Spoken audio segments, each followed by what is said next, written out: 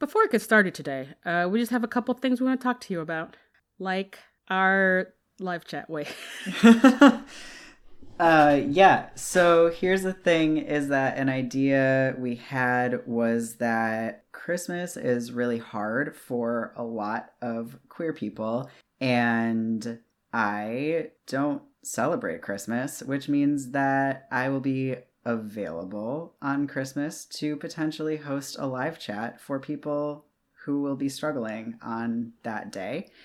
We did a little preliminary social media polling and there was some interest. So for 3 days after today, the day that this episode comes out, so December 17th, 18th, and 19th, there will be a poll up on Facebook only asking if you want a live chat. I will host it if at least 25 people say that they are interested, and information about how and where and stuff like that will be posted on socials. But again, you have to say that you want it. So make sure you go over to Facebook and say yes, please, if that's something that you would be into. Do you have to have a Facebook account to take part in a Facebook poll? I was gonna suggest for people who aren't on Facebook, they should shoot us an email. Oh yeah, that's legit.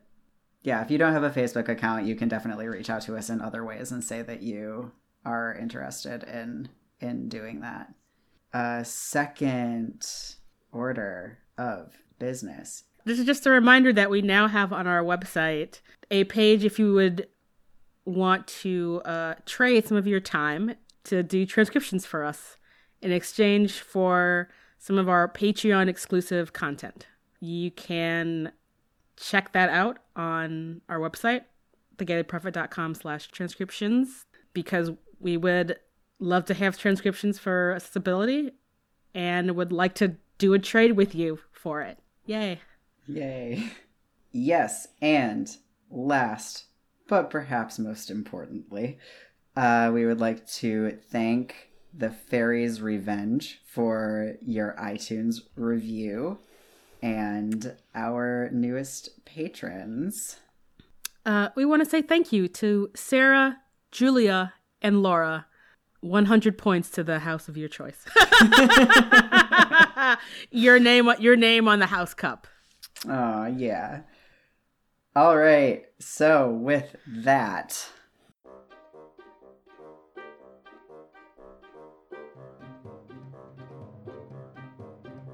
The Gayly Prophet operates under the assumption that you have read the books. If you haven't read the books, go and read them. They're wonderful. And then come back to us. Otherwise, you're going to be spoiled. And that's your choice in this world.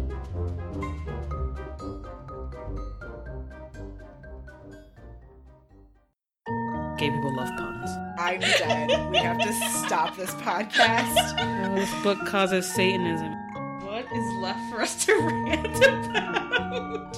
There is nothing straight about Plum Velvet. You shouldn't have been drinking when I said that. monocles are impractical but hot. I don't for a second believe that she is a straight person. I mean, I'm definitely here for bisexual Minerva McGonagall. Let's talk about Harry Potter. Hello, and welcome to the Gayly Prophet, a podcast for two queer IRL witches reread Harry Potter and talk about it humorously yet ruthlessly. I am America's favorite Griffin dandy, Lark Malachi Gray. And I am Griffin Dyke extraordinaire, Jessie Blount. And today we are talking about Chapter 6, Talons and Tea Leaves, in which it's the first day of class. The gang has their first divination class, taught by dramatic hippie Professor Trelawney, who makes a handful of vague prediction and sees the Grim, a death omen, in Harry's tea leaves. Everyone's freaked out, but McGonagall tells them that divination is crap, not like the hard science of transfiguration.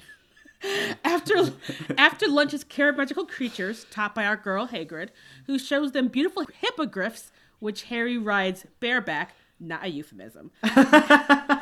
Jessie. Malfoy didn't pay attention, and Buckbeak claws the shit out of him for daring to assault a beautiful horsey bird. The gang visits Hagrid, who is moping over her shitty first day as a teacher. Yeah.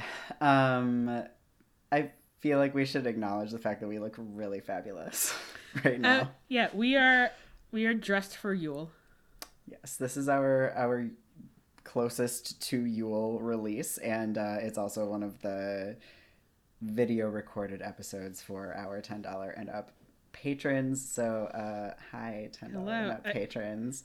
I gotta show you my awesome unicorn holiday sweater. It is gorgeous. Also, it's from Target, and the description on the Target website of that sweater says that it pairs with a variety of bottoms. To which I say, I see what you did there. Yeah, whatever queer content writer for the Target's website, cheers to them. Yeah, cheers indeed. Listeners who are not visually viewing us, I'm wearing more glitter than a drag performance studio. What's the part where you get ready? Anyway, lots of glitter. Dressing room? Nailed it. I know how to say the words about things. And also a crown. I'm also wearing a crown. It's a very good crown. Thank you. Anyway, so we're glittery and be unicorned and all that good stuff. And with that, we start this newspaper off with today's headlines. How dare you drink when I'm about to try to make you laugh? Oh yeah, that was a bad idea. We start this newspaper off with today's headlines. As troubling reports surface, Hogwarts Board of Governors launches a review and... How dare I try to say words when I'm trying to make you laugh? Okay. As troubling reports surface, Hogwarts Board of Governors launches a review of teaching standards. Which is sort of a womp womp, because I love Hagrid, but she's such a bad teacher. I have a lot in education today. Yeah, me too. All right, we turn to the front page where we talk about all the things that don't belong in other sections of the newspaper. Jesse, you start. Malfoy starts off this chapter I have it written in my notes, drama llama. I don't know if that is an accurate statement, but I'm just like, he spends most of this chapter swooning or pretending to make fun of Harry. And I'm like, you are just real extra. Yeah, that's my question of this is like, how much mileage can he honestly get out of this one subject? Like, what's up with the Slytherins? Like, why do they all keep laughing so hard? It's just like not that funny. Maybe Malfoy is really good at physical comedy. Do you think so? I mean, I think the other option is that like the Slytherins are easily amused because most of them aren't very bright. Fair. That's, I guess, fair. Yeah, I find his making fun of Harry pretty boring, but the drama of him getting slashed by Buckbeak and just wailing, "It's killed me! I'm dying!" It makes me just like, I just love you so much. Just go hard, kiddo. You're doing a great job. Especially when he's like in Hagrid's arms being like firemen carried up to the castle. And it's like, what is happening? I know. Oh, it's great. All right. Gonna just come in hot with some praise for the writing here, I guess, because the time turner setup, really excellent. Super good. Down to the fact that we have the words "there isn't enough time" in italics in the book without setting off any red flags. Like, it's really good. There was another thing that I was going to say too that was good writing. What was it? Oh, the Animagi drop. Okay. Yeah. No, I realized that, and it's just so like tucked in there, and you're just like, oh. It's so tucked in that the class is ignoring McGonagall when she's talking about it. Like, it is really good. This is really good writing. This is a solid chapter. It is. I want to talk about how Hermione's schedule makes me cry. Okay. Like, I'm not a morning person, so like early classes were never my thing.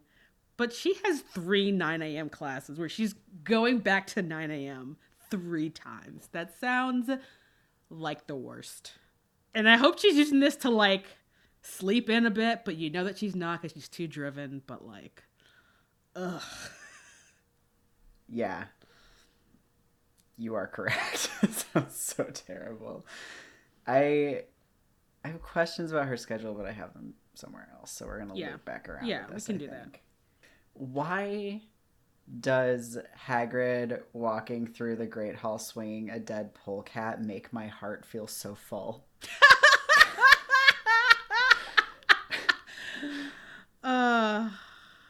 It's just so...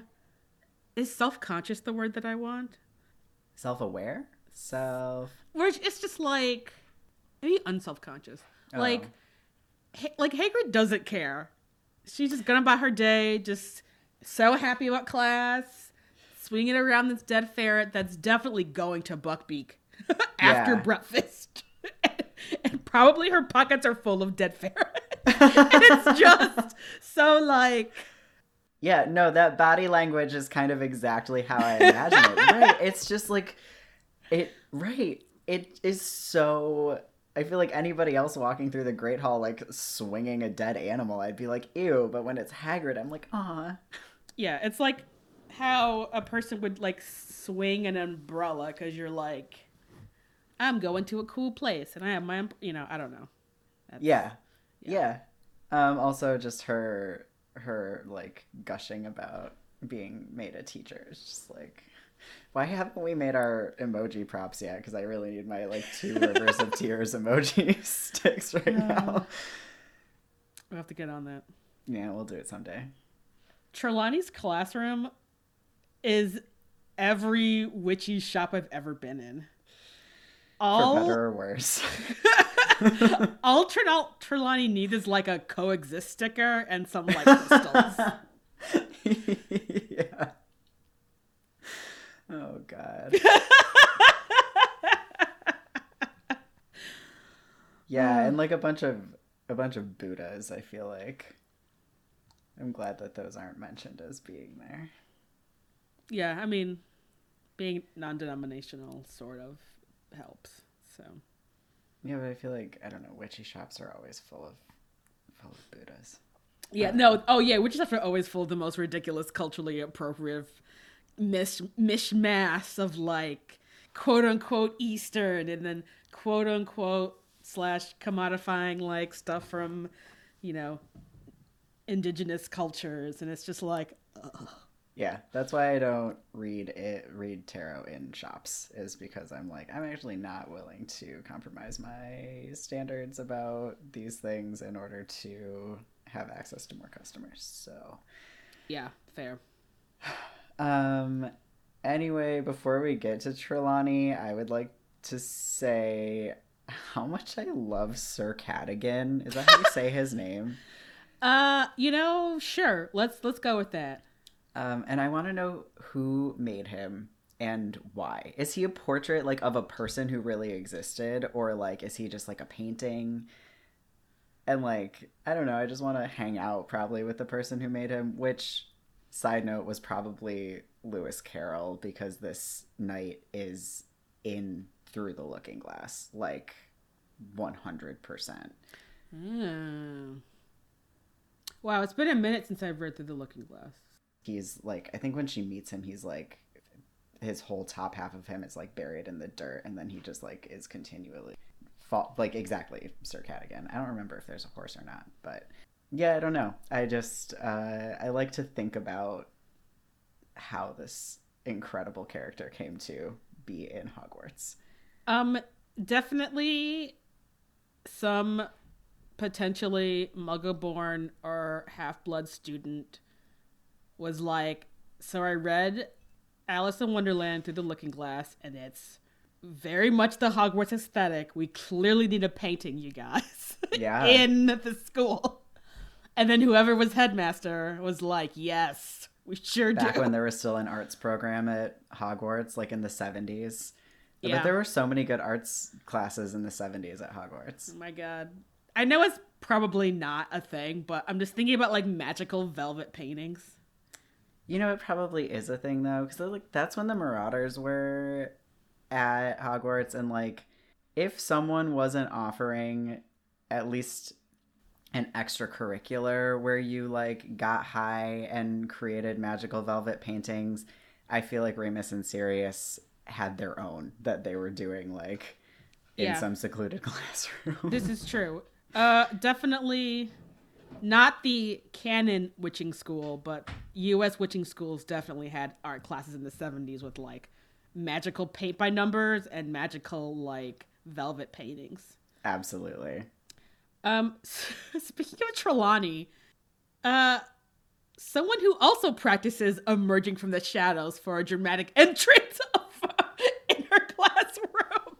It's like, is there like a class you take? Like, it's just like emerging from the smoke and the shadow, and it's like, you know what? So I failed to get my shit together in time to actually write the advertisement for this episode in time for this recording. We're gonna have to record it later so I can stick it in.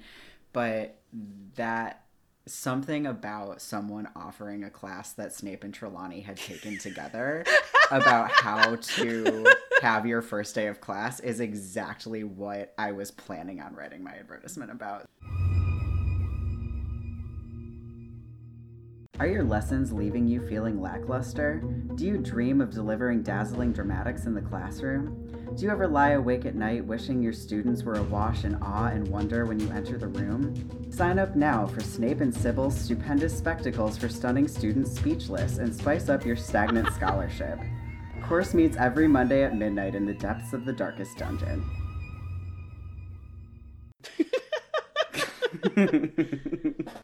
wait, is that acronym just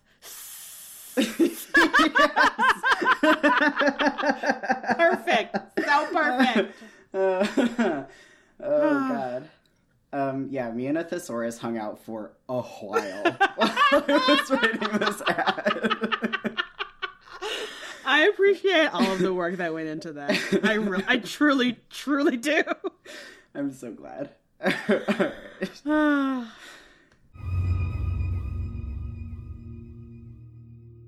Really, the similarities are shocking. You know, I feel like they're best friends.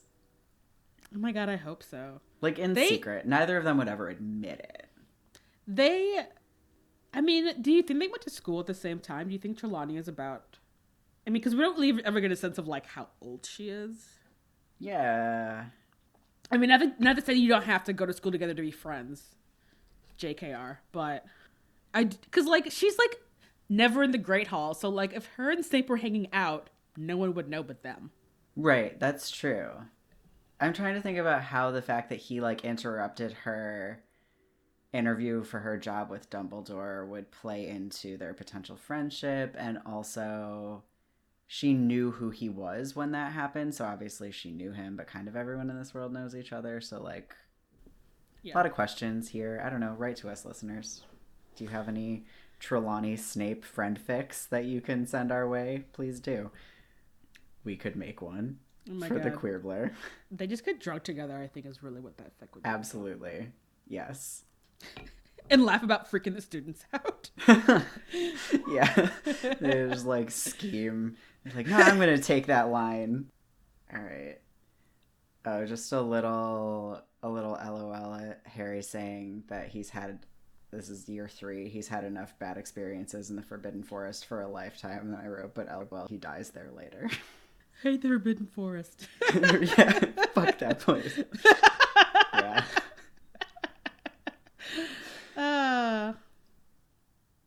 His kids will never listen about not going to the Forbidden Forest. They'll be like, whatever, Dad, it's not that bad. Yeah.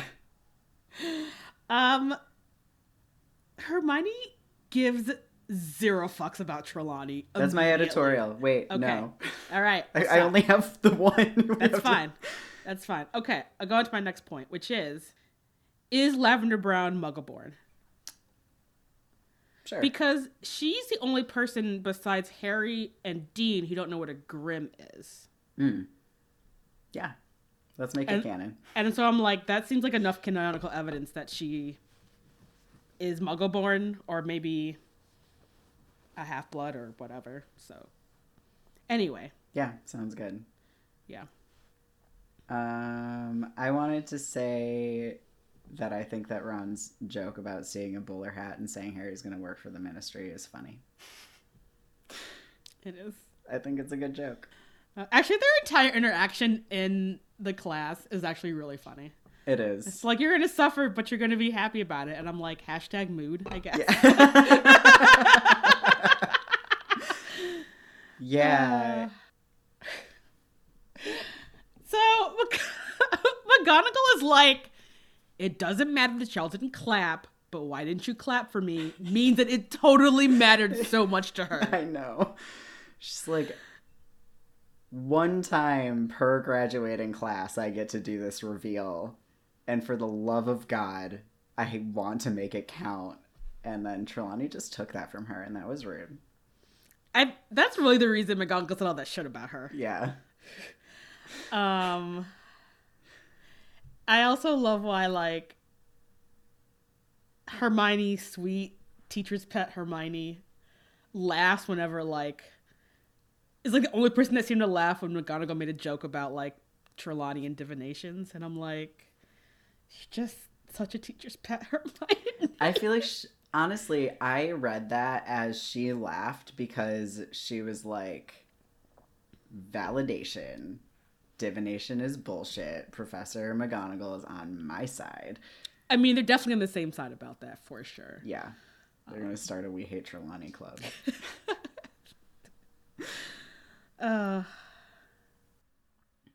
Okay, so here's a thing that I was thinking about because of what I'm about to say.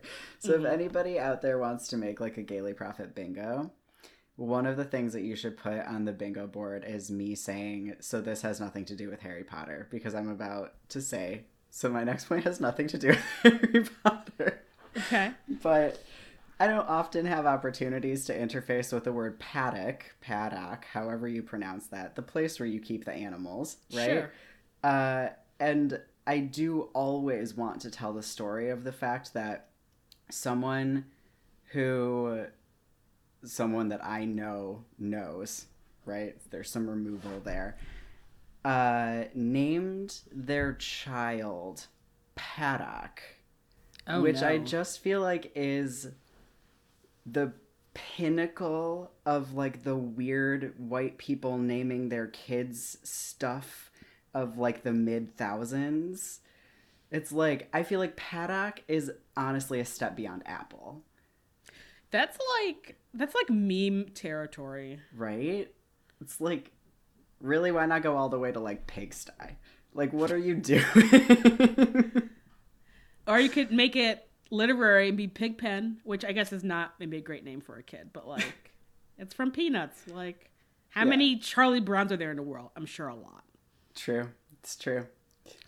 So I have to give props to Ron for his slightly mean but very succinct point about Hermione, which is she hates shit that she's not good at. Mm-hmm. Which, I guess this is probably an ADHD mood, but there are a lot of things that come easily to me because I'm smart, and because in school I feel like there's some things where like my ability to do that meant I did well in school in some ways, means that now as an adult I haven't really built the capacity to like work hard at things that I don't immediately pick up and take to. Mm-hmm.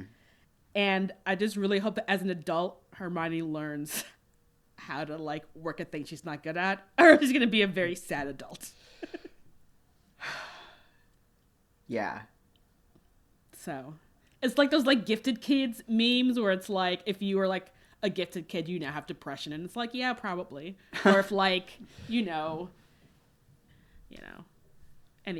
I'll have to pull some of them up, but just like stuff like that, where it's like teachers encourage you because you were so smart, and now you don't know how to function as an adult because you don't learn some certain skills. Anyway, that's very rambly, but I think you know what I'm getting at. I totally know what you're getting at. Yeah, for sure.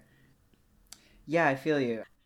I just want to know which Muggle-born kid used binder clips to close their monster book. I read that, and I had a very clear image in my brain, and then I'm like, that is really funny, but which one did you do that? Same. There's not a lot of options, because none of the Slytherins are Muggle-born. So if it wasn't Harry, it was Dean or Lavender, I guess.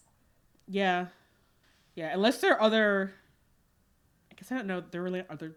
Whatever other Gryffindors are in his grade, I guess. Whatever. You're right. That's all of them. That's all of them. Hermione used tape, which I'm pretty sure she cried about putting tape on a book, on the book's cover. Because she would ruin the integrity of the cover, which is a thing that I always feel bad about. So I know that she does too. Fair. It's probably a hardcover though, right? It's a textbook. I feel like you can put tape on a hardcover book without fucking but then you would up. I mean, if it's like leather, it's probably fine. But if it's like a paper, no, like the cover. Remember, like textbook covers are like that weird shiny material. Oh yeah, that's true. I think it would be fine. Also, I feel like Spello tape probably is like that weird, like whatever it is that they use on those like hooks that are super strong and you can hang anything on, but then you just like pull that weird tab at the bottom and they just come off your wall and don't leave any marks behind. Like, it's magic tape. If you can't take it off without it ruining whatever it was taping, they're doing a bad job of magic. That's true. I mean, it basically held Ron's wand together for most of his second year, so... That's true. Poorly. All right, I have a couple more points. I just want to... I agree with Hagrid about hippogriffs seem beautiful and I want to pet one. Mm-hmm. And I'm just like reading the description. It's kind of like, they're sort of like giant haughty cats where they're just like, oh, I guess you can pet me, but I have to decide about it first. Yeah. Welcome to the education section where we talk about this goddamn school. And today we will be starting off with our new teacher profile on Professor Sybill Trelawney, divination professor for the last 12 years. Something like that. She's great. She's a bad teacher, but I am into her. How nice to see you in the physical world. Oh my yes. God. So just definitely practices that shit. I mean, raise your hand if you think that I should start all of my tarot readings that way. You should. You totally should. I am really into that.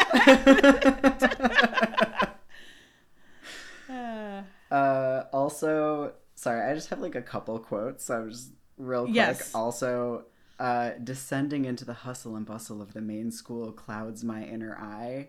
Same. 100% same.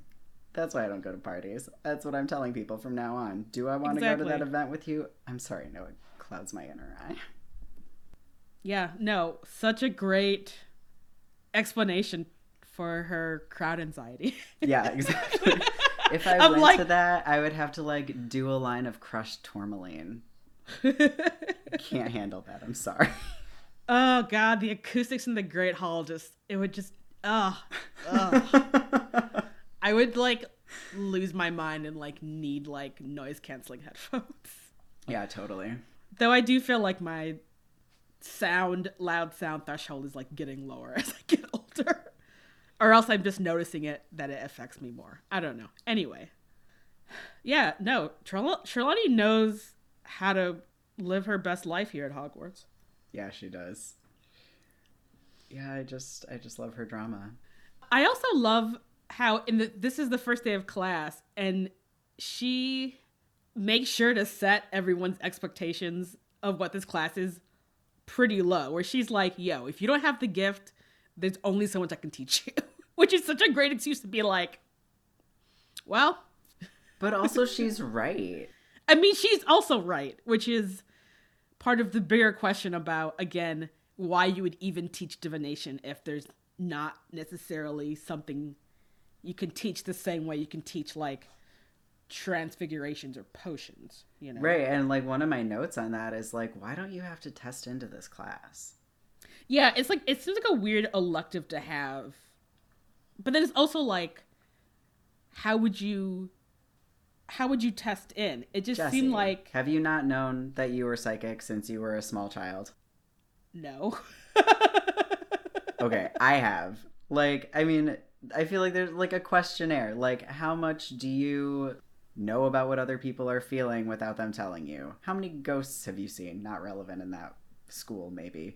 But, like, how frequently do you have a dream of something that then happens the next day? Or, like, how frequently are you, like, afraid of something happening that then happens immediately? Or, like, worried about a friend and then call them and find out something is wrong with them? Like, it would be quite straightforward to just be like, answer this questionnaire. If you're above, like, an 80%, you probably have the sight, and we can, like, help you develop that. And if you're under that, there's probably not a point in you taking this class. Yeah. I guess the other thing they could do is just keep her on retainer. And so if there's a kid who comes in and they're like, yo, McGonagall, I had this dream and it came true. Like, and they can be like, you know, you need to talk to Yeah. our divination counselor. Right. Yeah, I guess I just feel like it's the same, like, in the real world, where it's like anybody can, like, play with tarot cards and, like, read a bunch of books on tarot and, like, have an understanding of how tarot works, and that doesn't mean that you are, like, actually reading tarot. You know what I mean? Yeah. Like, a good part of being, like, a reader or, like, a medium or whatever is, like, a deeper understanding, not just, like, a surface level, like, memorizing the textbook understanding. And I would assume that there's lots of kids who come through Hogwarts who have that to, like, varying degrees. And I feel like that's something that could be, like, an all ages class. Like, you could work with have different kids working on different things within the same class. So even if you only have, like, 12 kids in all of Hogwarts who have the sight or might have the sight, you could still have, like, a class that you're teaching. Right. So, yeah, I think she has a role there. I just don't think they're doing it right. Yeah, no, I mean, I definitely agree that this situation where you have it as, like, mandatory elective kind of deal for, like, several years for a thing that it's like, right, if you don't have these abilities, then it's, like, kind of pointless. Right, and then if you're taking it when you have to take your OWLs, it messes up your GPA, which is crap, you know? Yeah. I mean, not that there really is a GPA, but, like, you know, it's the difference between however many owls and less than that, because, like, you just literally could not do that work. Like, what is the point? Yeah. I have a couple things. So one, I want to give Professor Trelawney props because she is the only professor who gives a verbal syllabus of what she's going to be covering for the entire year. She's like, this section we're going to be doing tea leaves, we're going to be doing this stuff in the spring. I'm like, oh, you've, like, thought about, you have, like, a curriculum. Like, oh shit. The lowest possible bar. And, like, maybe the other professors do this and Harry's not paying attention, but I was just like, oh my god, you're actually doing the things correctly. I'm like, I feel, like, tears behind my eyes, and I can't tell if they're, like, frustration or, like, humor or, like, some terrible combination. I mean, it could be a combination. I think it's a combination.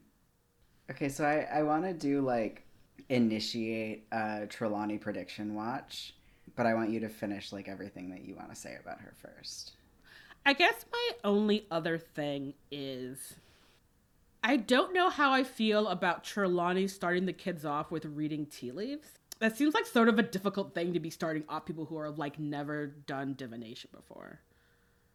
Especially when like Harry notices that there's like playing cards. Like you could be doing like symbol interpretation or like runes or like something, you know. I agree with you. They should really be starting with like some book learning, but they really don't do that at Hogwarts. But like honestly, first semester divination should be like, here's a list of like herbs that you can use to like enhance your sight. Here's a list of crystals and what they do. Here is a list of like generic symbolism for like any sort of interpretation, right? Like what does it mean when an eagle shows up, regardless of if it's in your crystal ball, your tea leaves, your dreams, you know, whatever. Absolutely, that's what she should be teaching. She should be lecturing and they should be taking notes. But like, they don't do that at Hogwarts. Trelawney does not feel like doing that, and I guess I can't blame her for that. But yeah, part of me is like, oh, if you just would have given a day introduction of like, here's all the ways of all the different divination like types, and like here's this means, and right, like here is a lot of, you know, common symbols that show up in a lot of different kinds of divination. Hermione would have been so happy if that would have happened.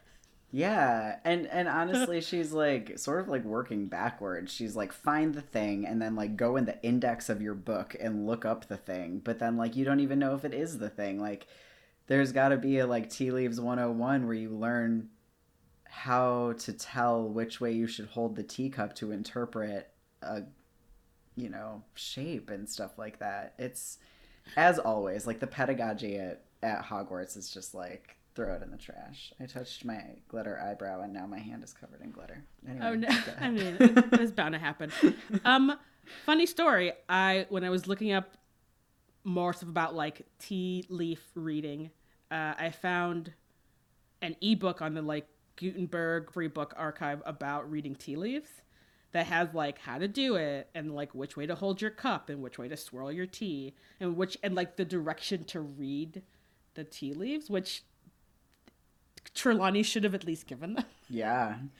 And it's actually cool because this book does have a list of like symbols and like what they mean, and it correlates pretty much to what the kids are saying. So I wondered if this is the book that either this is very common, or if this is the same book J.K.R. read when she was like, "What does an acorn mean?" So, anyway, I have a link of it. Maybe you can put it up on our socials or something. Yeah, put it in the show notes. Awesome. All right. So, our new segment, Trelawney Prediction Watch. So here's how this is gonna go. I'm gonna start a document where I write down every prediction that Trelawney makes. They proposed, on which please, that everything that she predicts comes true. I don't know if that's true or not. We will be investigating. Either way, we're going to read the ones that she said in this chapter. We're going to be watching for them to happen. So here's what we got. That Neville's gran is sick. That Parvati needs to beware a red-haired man. That everyone will get the flu in February, which is not the best prediction in terms of impressiveness. That someone will leave forever at Easter. We already know that one is true. Hermione's going to peace out. Mm-hmm. That Lavender's fear will come true on October 16th. That Harry will die. And then 2 about Neville that I would like to talk about because I think that they are bullying. She tells him that he's going to break a cup and that he's going to be late for the next session, both of which are things that she makes true by speaking them out loud, by being a giant fucking bully to a very sensitive and vulnerable student. That's rude. Which, as fucked up as this sounds, also leads credence to the Trelawney and Snape are friends. That is some shit that Snape would also do. And he would have told her, so she would have known that he was easy prey for something, like, impressive, right? Yeah. Oh, that kid. Like, if I tell him he's going to break a cup, he'll for sure break a cup, and then everyone will think I'm legit. That's so rude. I really don't like it. Which also... just magically fix the cup. Why do you have a broom and a dustpan? She's not a very good witch. Hermione could have done it in like 2 seconds. Yeah, you're right. Anyway, not that she would have because she hates Trelawney, but she'd have been like, yeah, clean that shit up. Anyway. Yeah. All right. Do anything else on her before we move into the rest of education? I do not have anything else on her. Cool. You want to talk about accessibility at Hogwarts? That's actually my second thing after in my notes about how hard both Trelawney and Hagrid's first classes are. Not hard, but like not where you should start off with. Oh, you mean like for the students in terms of yeah. what they're teaching? Yeah, no, this is not how you do this.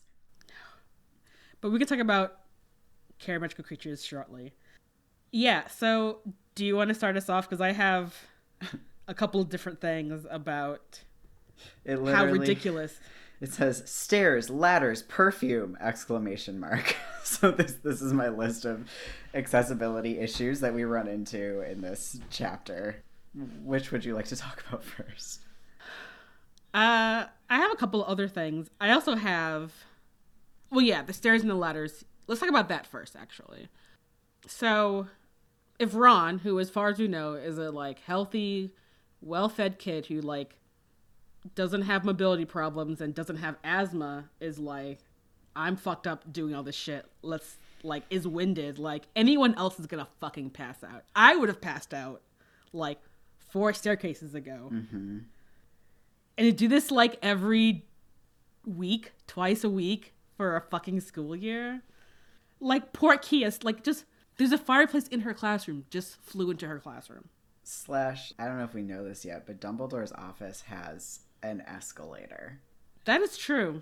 Put in a fucking escalator. Yeah. It's so ridiculous. I mean, it's also just ridiculous in general that they get lost trying to find this classroom. I'm like, put up some fucking signs. An arrow. Put an arrow. Make a lit up blah-de-blah, like you're fucking magic, like something. Yeah, that moment when Hermione's like, that way, and Ron is like, no, that's south, I can see the lake. That moment gave me anxiety because if anyone knows if there's a term for what I'm about to describe, will you please email us? Because I would really like to know, like, what this is. But, like, to say that I have no sense of direction is an understatement. Like, in a house with more than one floor, do not know what room is above or below me unless I imagine the view out the window of that room. Like, I have to, like, memorize landmarks to be able to, like, get back to the room I left in a doctor's office if I leave to go to the bathroom. I will never be able to make it back out unless someone, like, points me down the correct hallway. I have less than no sense of direction. And so, like, to be in the fucking Hogwarts castle with no map, no signs, no idea where anything is, and to have to rely on things like the lake is south and I can see it out the window and we're trying to go north. It's like, I would have missed my first day of divination. Like, I there's nothing that could ever possibly make it so that I would understand that the lake is south. I feel like it's like a spatial awareness thing. Something about like how you can envision like stuff in relation to other stuff. I don't know if that's the exact like the term though for what you're describing, but someone should definitely write into us. Yes, please. It's even like uneven because even like the landmarks to find things are unclear. If it's like, I mean, if there's a portrait, The staircases move. The portraits leave their portraits. Yeah. I mean, thank God that, like, Ron is aware that the lake is south. Yeah. Good on him for having a good sense of direction. And the worst part is that, like, they don't even learn the spell, the compass spell, until, like, next year. And only because Hermione finds it and thinks to teach it to them. Yeah. Also, yes. Like, if they're not going to have signs, at least teach all the kids the fucking point me spell. Especially the first because day. it's so straightforward. It's the only spell that's in English. That is true. Maybe it's like a new spell, like, you know, like Hermione like ordered a new book or something or whatever, and it's like, oh, this is from like 2 years ago. Someone just like fucking point me, you know? Yeah. Yeah. Yeah, Trelawney's classroom, like, stairs are rough. There are potential workarounds for stairs. Ladders, on the other hand, her classroom is completely inaccessible. That's crap. Also, it's a fire hazard.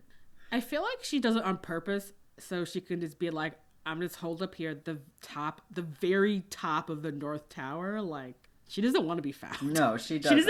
She doesn't want anyone to easily just like come into her classroom and like be like, oh, Professor Trelawney, like I just popped by for a chat or ask some questions. It's like, no, you have to seek her out. But, like, here's an idea where teachers' classrooms and their, like, quarters where they live are different places. Wild idea. I know. I don't mean to, like, throw everybody off, but, like, that could still be where she lived and she could teach somewhere that kids could get more easily. Yeah, it's bullshit. It's such bullshit. So my last thing is, like, the perfumed fire in her classroom, which is also, like, a serious accessibility issue. Things with strong smells trigger migraines, asthma, all sorts of shit for people. So many issues. Don't have a perfumed fire in your classroom. That's, like, really rude. And, like, the windows are closed and it's, like, hot and stuffy already. It's like, ugh. Her classroom sounds so terrible to be in. Yeah, nothing about that sounds great or conducive to learning. No. Care of magical creatures. I would like Hagrid to say that you can't insult a hippogriff more than one time before inviting children to interact with a hippogriff. Yeah. Potentially, like, 5 times. Or maybe even that thing where it's like, I want y'all to repeat it back to me that you don't insult the hippogriffs, or they will claw the fuck out of you. Yeah. And what happens if we insult a hippogriff, children?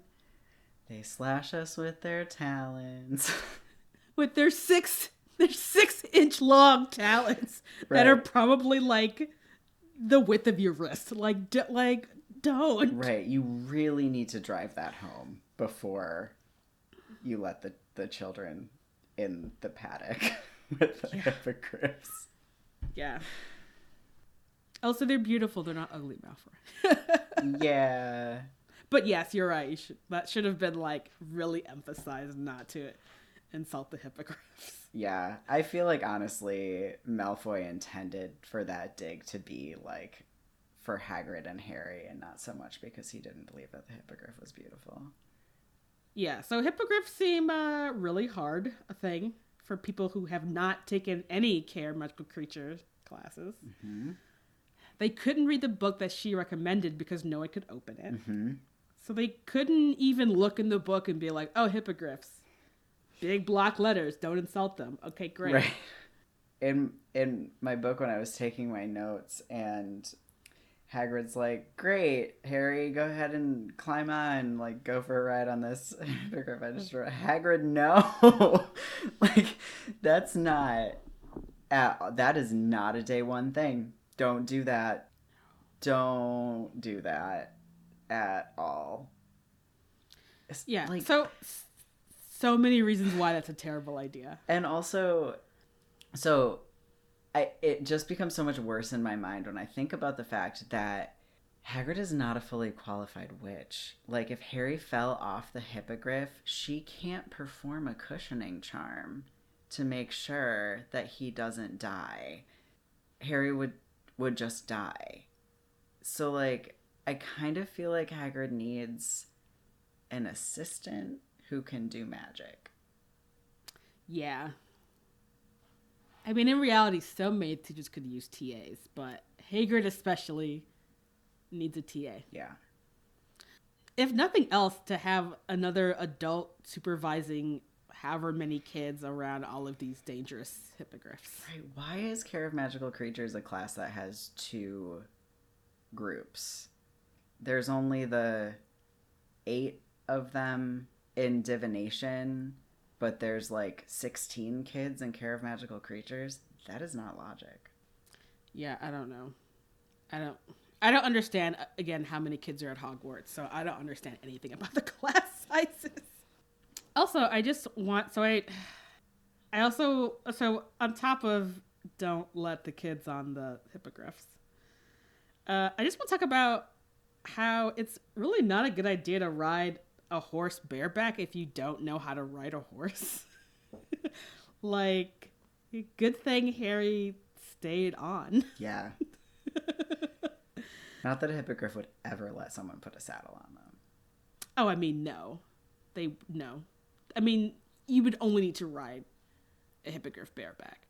But, so I'm not a horse person. I don't know a whole lot about horses. This is from what I've read on the internet.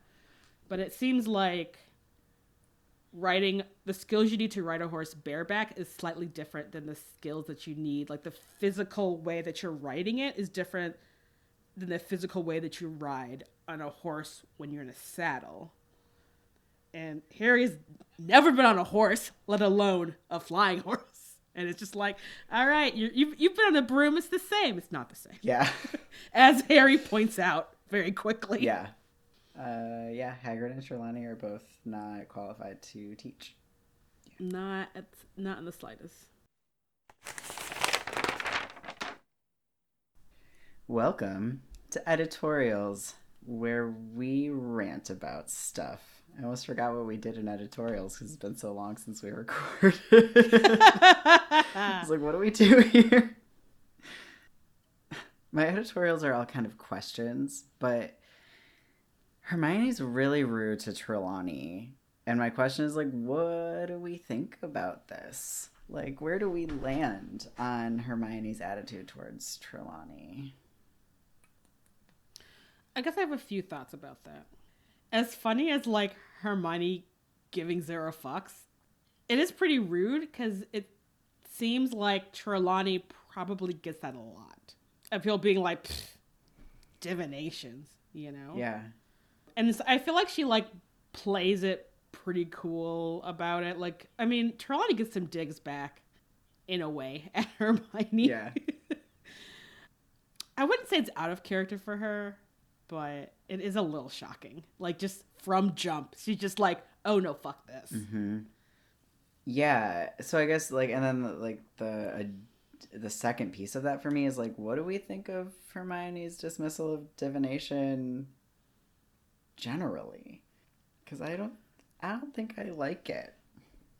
I think that actually fits into her character, and it reminds me a lot about the way Hermione dismisses things in the Quibbler, in which Hermione is like a hard facts, hard science kind of girl, and hard science in quotation marks as much as you can in a literal magic world. Mm. And I feel like she's like one of those people who it's like, this doesn't logically make sense, so therefore it's bullshit. And it does seem weird because, like, Hermione is normally really good at, like, I mean, she's very, like, empathetic and she's good at, like, feelings, but, like, she can't make the step to believe in a thing that that doesn't have concrete evidence behind it. So it's kind of like she's running her experience in the magical world through a translator to her experience pre-Hogwarts, where it's like potions is chemistry, Like, it's not chemistry that I can understand in the same way that I could that I understood chemistry in the Muggle world, but like it's still something reacting with something else to create a result. And like transfiguration is math ? And like etc. So she's sort of like, okay, I understand how like A leads to B in all these other classes, whereas because it just seems like divination is real, right? Even if Trelawney is kind of a joke, divination is legit, right? And Hermione should know that from reading. There should be things in a lot of the history books that she reads that say that like something was divined, something was prophesized, you know? And why would she not accept that as true? I don't know. I mean, I think so. I don't know if she's necessarily filtering all of her classes through like this is like science, as much as I think that she's the kind of person who has the kind of mind that's like, oh, I need like hard facts. And I think if Hermione hadn't been a witch, she might have gone into like the sciences. I mean, obviously with the more sort of like, you know, leftist progressive bent, but she would have killed in any of the sciences. And so, but here's the thing that even I think the books themselves put into question about prophecies is, does hearing a prophecy means that you have to like, it's like self-fulfilling, is that if you didn't hear it or know about it, it wouldn't happen. Because if like Voldemort hadn't heard fucking half of the prophecy about him and Harry, like he wouldn't have gone and tried to kill Harry, and he wouldn't have, you know, created the instrument of his downfall. Right. You know? So I think that I can see how Hermione would be like, these aren't true because hearing it makes them true, as opposed to being like, I don't know. It is bewildering because I feel like this is the part about Hermione's character that I have never associated with, because I'm like, oh, fuck yeah, ghosts, aliens, weird shit like that. I'm here for it. Yeah. And so it's weird for me to be like, but Hermione, you're a witch in a magical world. Why don't you believe in shit that like people don't know about? Like, that doesn't mean it's not real. Right. Like magic. You're in a magical world. So yeah, I guess the other thing is that like prophecy is only part of divination, right? Like that's just true. I don't know. Yeah, I think that you're right, and I think that the question about like, do prophecies that no one hears besides the person prophesizing and the person who hears it, do those ever come true, is a really good question. I do want to say that I feel like this is a thing that, you know how there are a lot of things that when Rainbow Rowell wrote Carry On, she just like really fixed some flaws in Harry Potter, and this is one of them.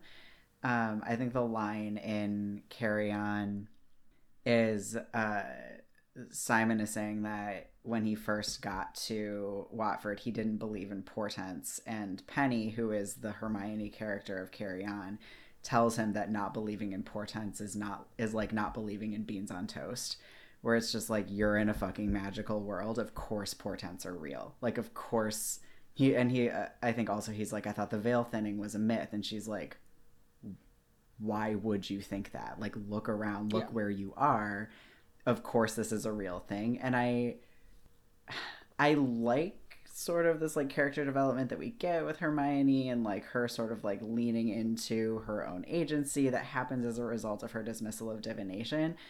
But also I feel like it might just like be inaccurate to her character.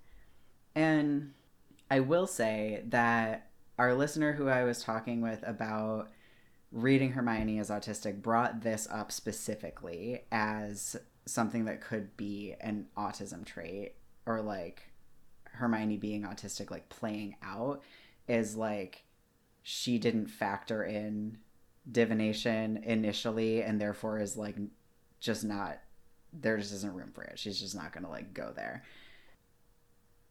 But I think the question that it raises for me is that like Hermione's thing, her passion, her single focus is the magical world, and like mysticism and all of this is a piece of that. So like why is there this block for her? I feel like Hermione needs logic for her worldview, is what I think. And I think that divination and like strange creatures or whatever in the Quibbler like aren't logical, and thus, and like she just, for whatever reason, for maybe a variety of reasons, is just like, that's just not a place, that just doesn't have a place in her thinking and in her life. And I feel like I've met people like that. It's like, it's sort of like not having that sense of like wonder and like whimsy, and just kind of being like, yeah, bring it. Maybe, yeah, possibly. Like, you know, because I feel like there are some things that Hermione is inflexible on. I guess I just keep thinking back to like the first book when Hermione is like, oh, Snape has a logic puzzle because wizards don't have logic. And so she is like, I'm going to come to this fucking school and I'm going to be the witch that has logic. Because none of y'all... And it comes up in this chapter when it's like, everyone's like, oh, fuck the Grimm. And she's like, are y'all fucking kidding me? And to be honest, even with the Grimm stuff, I actually have a question about this that we'll talk about at some point in this editorial. But it's sort of like, I think maybe Hermione is maybe viewing like the stuff with the Grimm as like, y'all are just you like as a superstition, which Hermione's like, that's not logical. That's just like shit people believe that's like not real. Right. You know, even though it's like, you live in a magical world. Like, why wouldn't this shit be possible? Right. And like, especially because like one of her two best friends is like, no, like my uncle died after seeing a Grimm, and she's just like, coincidence, just like totally brushes it off. Not even. And this is before Ron says the mean thing to her about not liking being bad at something, right? So like this is something that could potentially be like a really big thing for Ron, like, and she just is like, whatever. And I don't know, she usually is like pretty in touch with like the emotions of people around her, and so for her to just be like so dismissive of Ron being like, look, I grew up in this world, I'm telling you that this thing is real, and she's just like, fine then. He was so scared that he died from the idea of the superstition. Just like, if we're leaning into logic here, like, that's not a way that people die. Yeah, it is very bewildering, I think. And I think so. Like, my only other thing that I have here in editorials is like a extension of this, which is like, what do we think that J.K. Rowling thinks of divination based on what we see of it here? And maybe this is something we should revisit later in a potentially shorter chapter, because we've been going for a really long time. Maybe we can just keep an eye out for this as we move forward. I think we should keep an eye on like kind of like the overall question about how prophecy plays out in these series, and like how it works, and sort of like, you know, free will versus like a set fate, you know, set destiny kind of stuff. Which, I mean, actually comes up at the end of this book, so I guess we'll talk about that when we get to that chapter about like Harry's like, oh, I should have fucking let Sirius kill Pettigrew, and now it's like, I've done this thing. And it's actually, this is sort of related, is the way that Grimms are described. I actually wonder, I actually have a question if Grimms as an omen of death are an actual thing, or if they're just like a witching world superstition. I'm going to read you some stuff on Wikipedia when we get to Health and Science. I actually have a lot of this. It's probably very similar stuff, actually.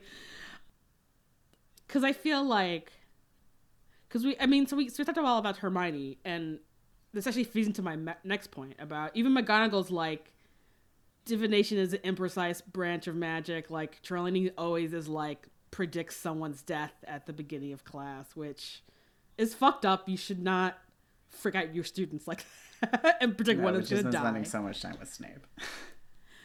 Yes. And so, yeah, I mean, because obviously, like, Harry, you know, got this dog shape in his tea leaves, and, like, you know, we think that he's seeing a death omen, but it's really just Sirius. Right.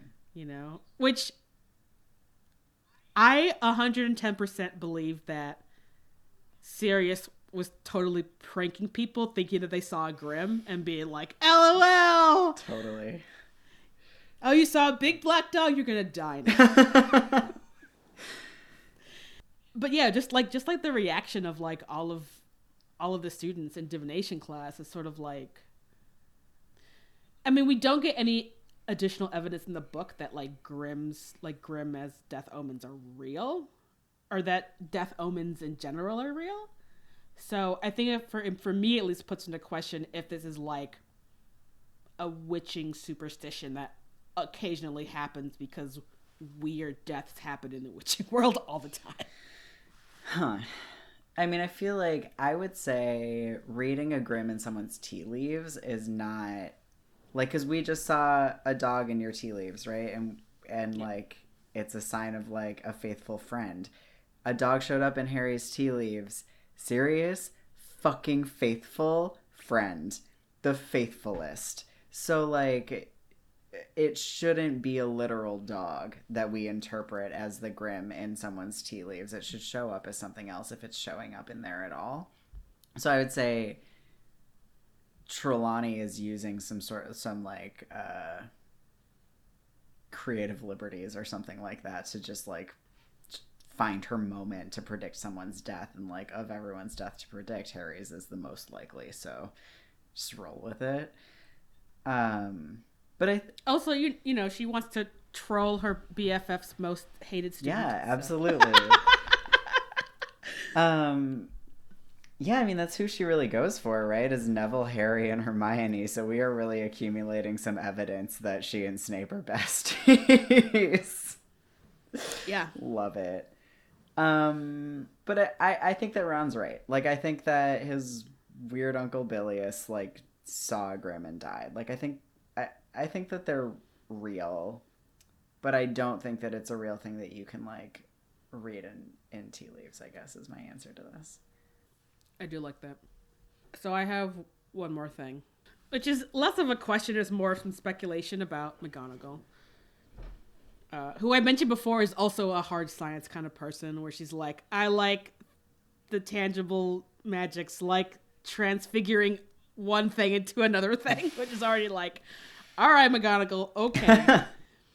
And then I was just like thinking if like McGonagall was like just a regular lady, that she would be teaching like a science, like physics or something, or organic chemistry. I don't know.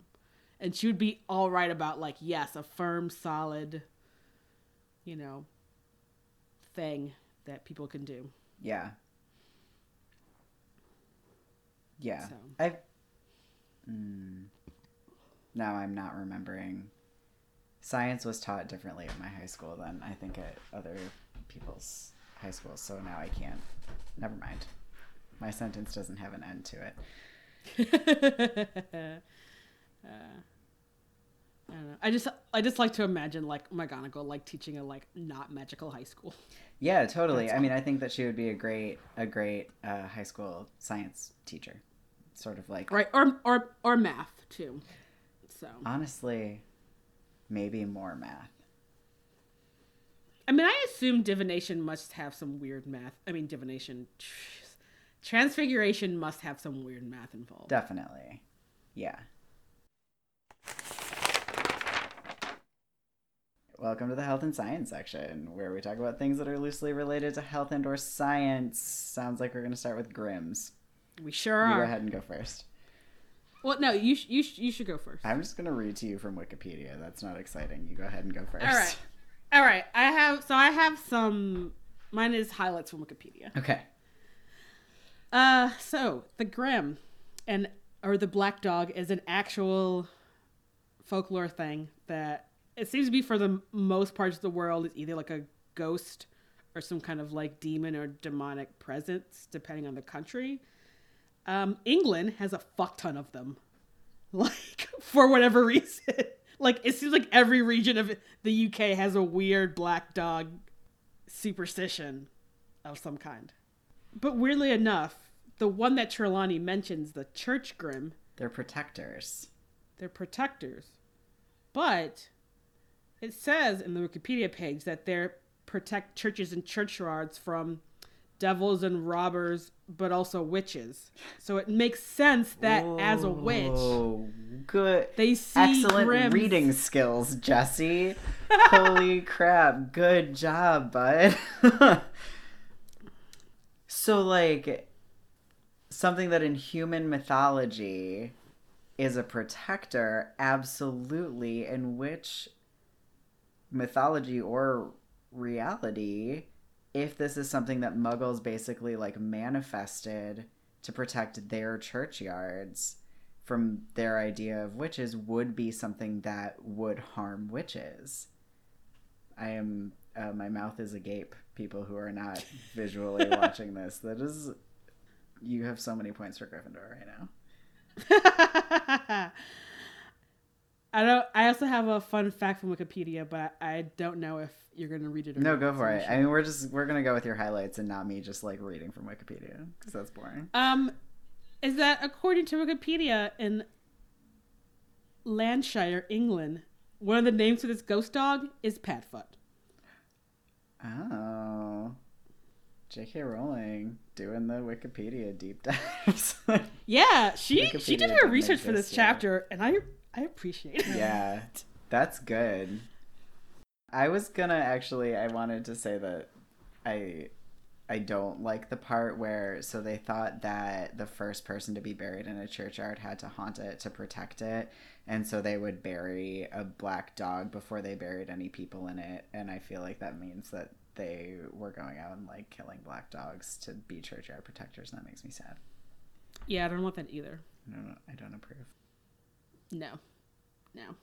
But and I don't actually know if this is, like, just a thing that people say, or if there's, like, actual statistics about black dogs being adopted the least amount, I've heard like that black it's cats. a myth.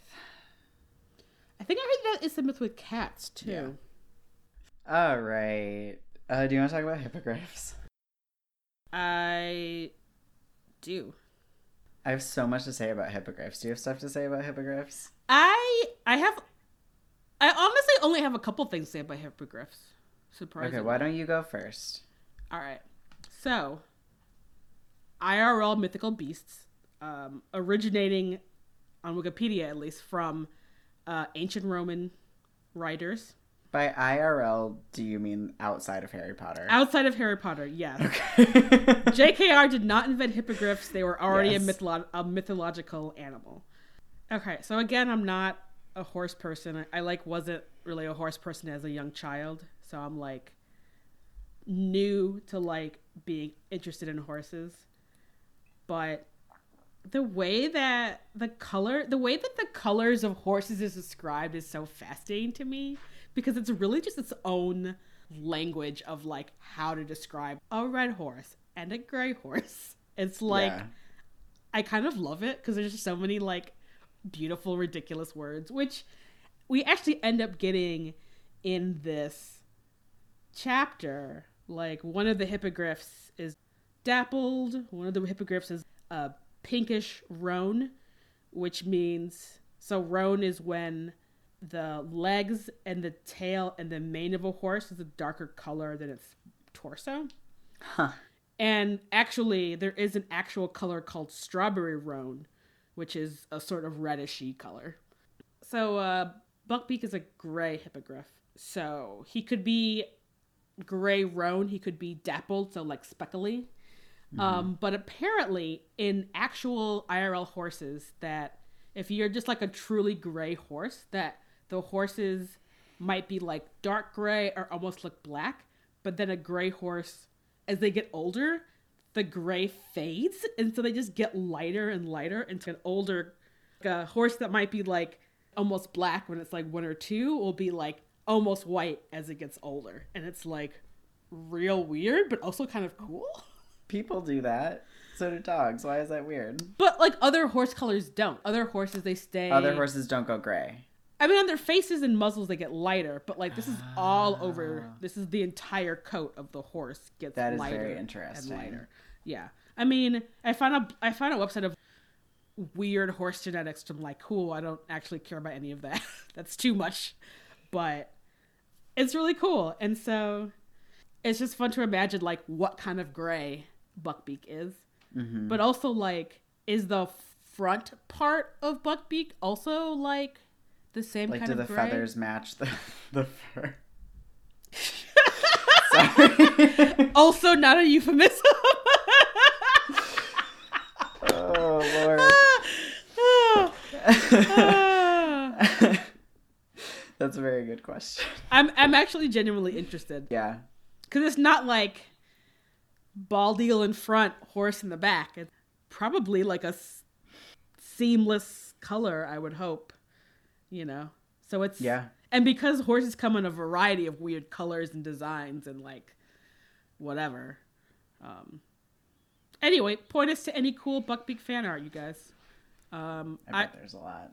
I do reject... I mean, for the record, Buckbeak is probably in the movies the better looking CGI animals. But in general, I just reject the aesthetic, the visual aesthetic of the movies in general. Yes. So I have a lot of science for us now. Are we ready? Yes! I mean, I just gave you a whole thing about the horse color, so I'm ready.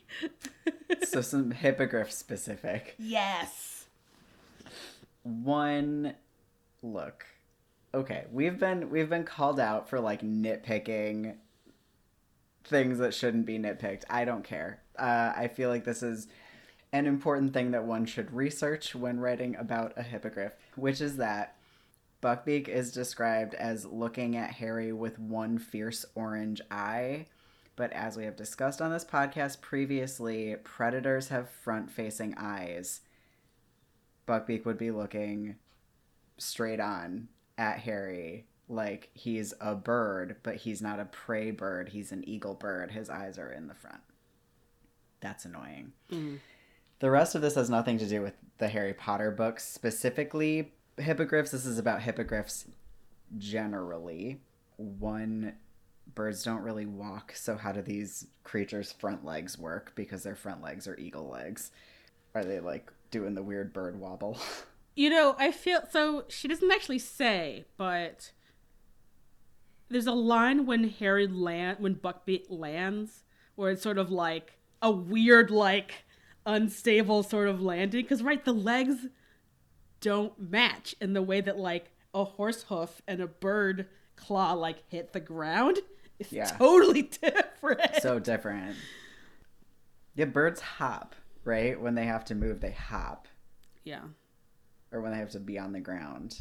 Yeah. And horses trot. So I just really don't understand how hippogriff... Yeah, and like it's pretty well known that when a horse is running... I mean, horses trot different, but like when they're running, all 4 of their hooves are off the ground. Like there's I think one of the like first movies is a really old movie of like a horse running. So you can see sort of beautiful but also very strange mechanics of how horses move. I'm going to find that video and we can post it in the show notes. Yeah, it's like... Yeah, because like what does it look like when a hippogriff gallops? Like that doesn't make any sense. Can they even do that physically? They probably can't.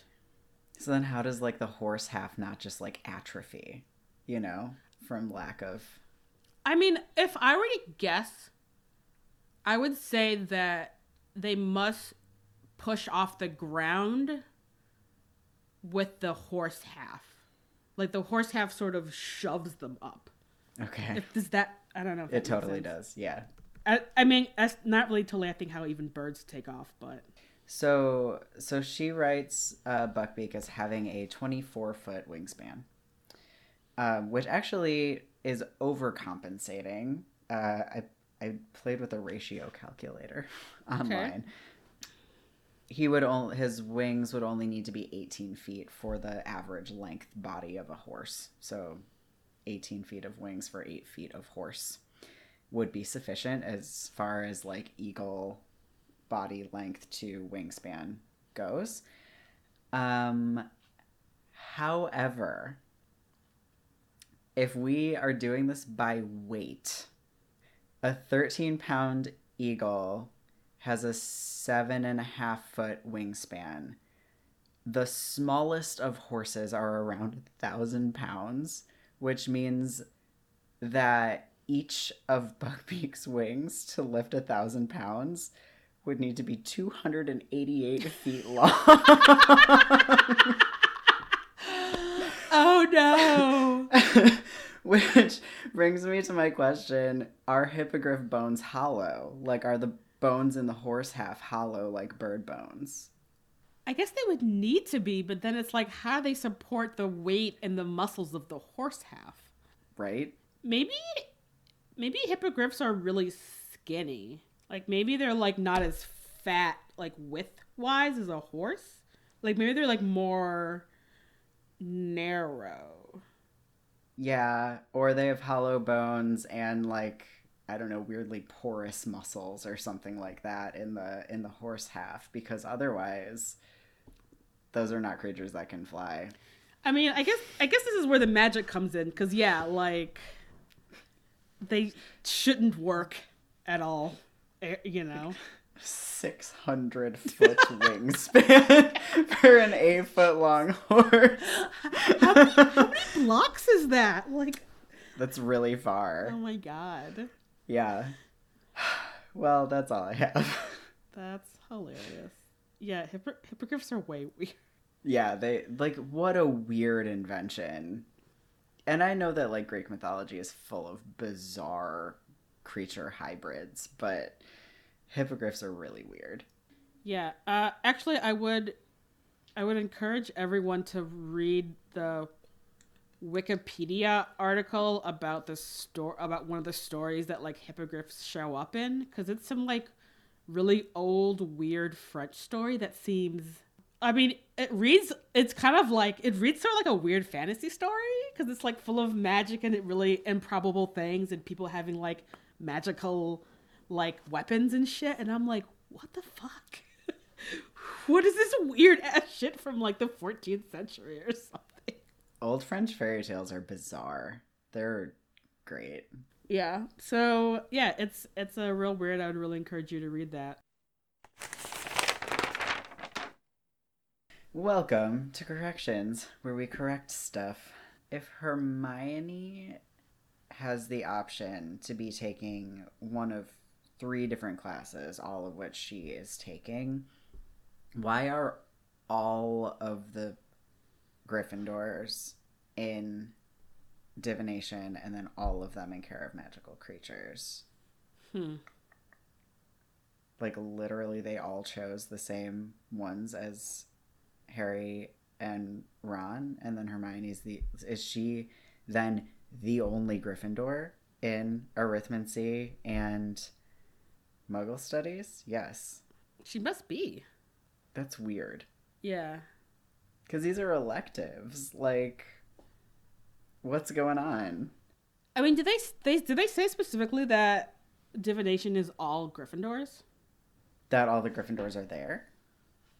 No, that the class is just solely made up of Gryffindors. I mean, we don't see anyone who's not a Gryffindor there, but also we see Lavender and Parvati and Dean and Seamus. So, like, none of them are, except Hermione, are also in arithmancy or Muggle studies. But aren't there, like, 15 kids in Harry's class? No, in the Transfiguration. Or maybe they're just, I don't know. I don't know where I got that number from. No, you're probably right about the math just being off.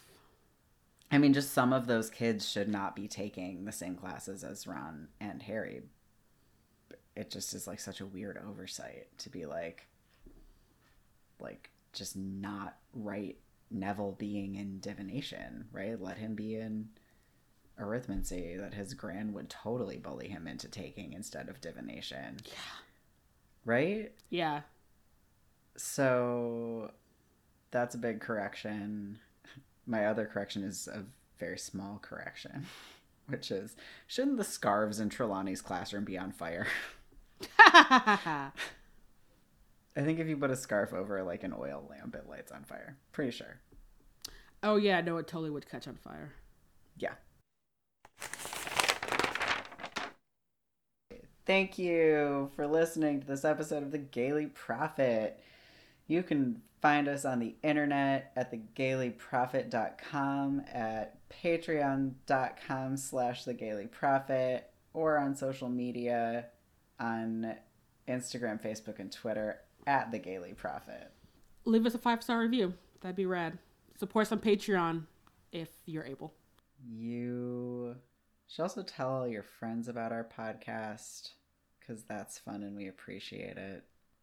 You can also buy our merch. If you want to know what I'm up to in between episodes, you can follow me on Twitter at Jessie_Detroit or on Instagram at Live from Detroit. You can find me in between episodes on my website, which is larkmalakai.com, larkmalakai.com, or on Instagram at larkmalakai or at Radical Healer. Our spoiler warning is by Sarah Sauer. Our theme music and the music under our spoiler warning is by Kevin MacLeod. Our logo art is by Theo Julian Forrester, who also draws awesome comics for every chapter episode. So go to one of our social channels or our website to look at them. And you should. Yep. And until next time. Knave, Rowan, Crinoline, Saddle.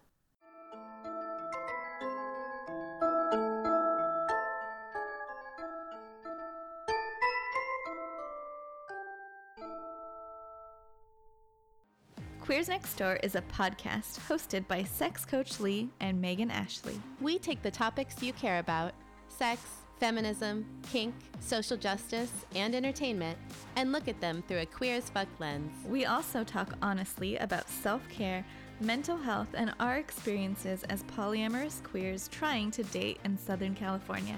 Listen, rate, review, and subscribe to Queers Next Door wherever podcasts are found. And follow us at Queers Next Door on all the socials.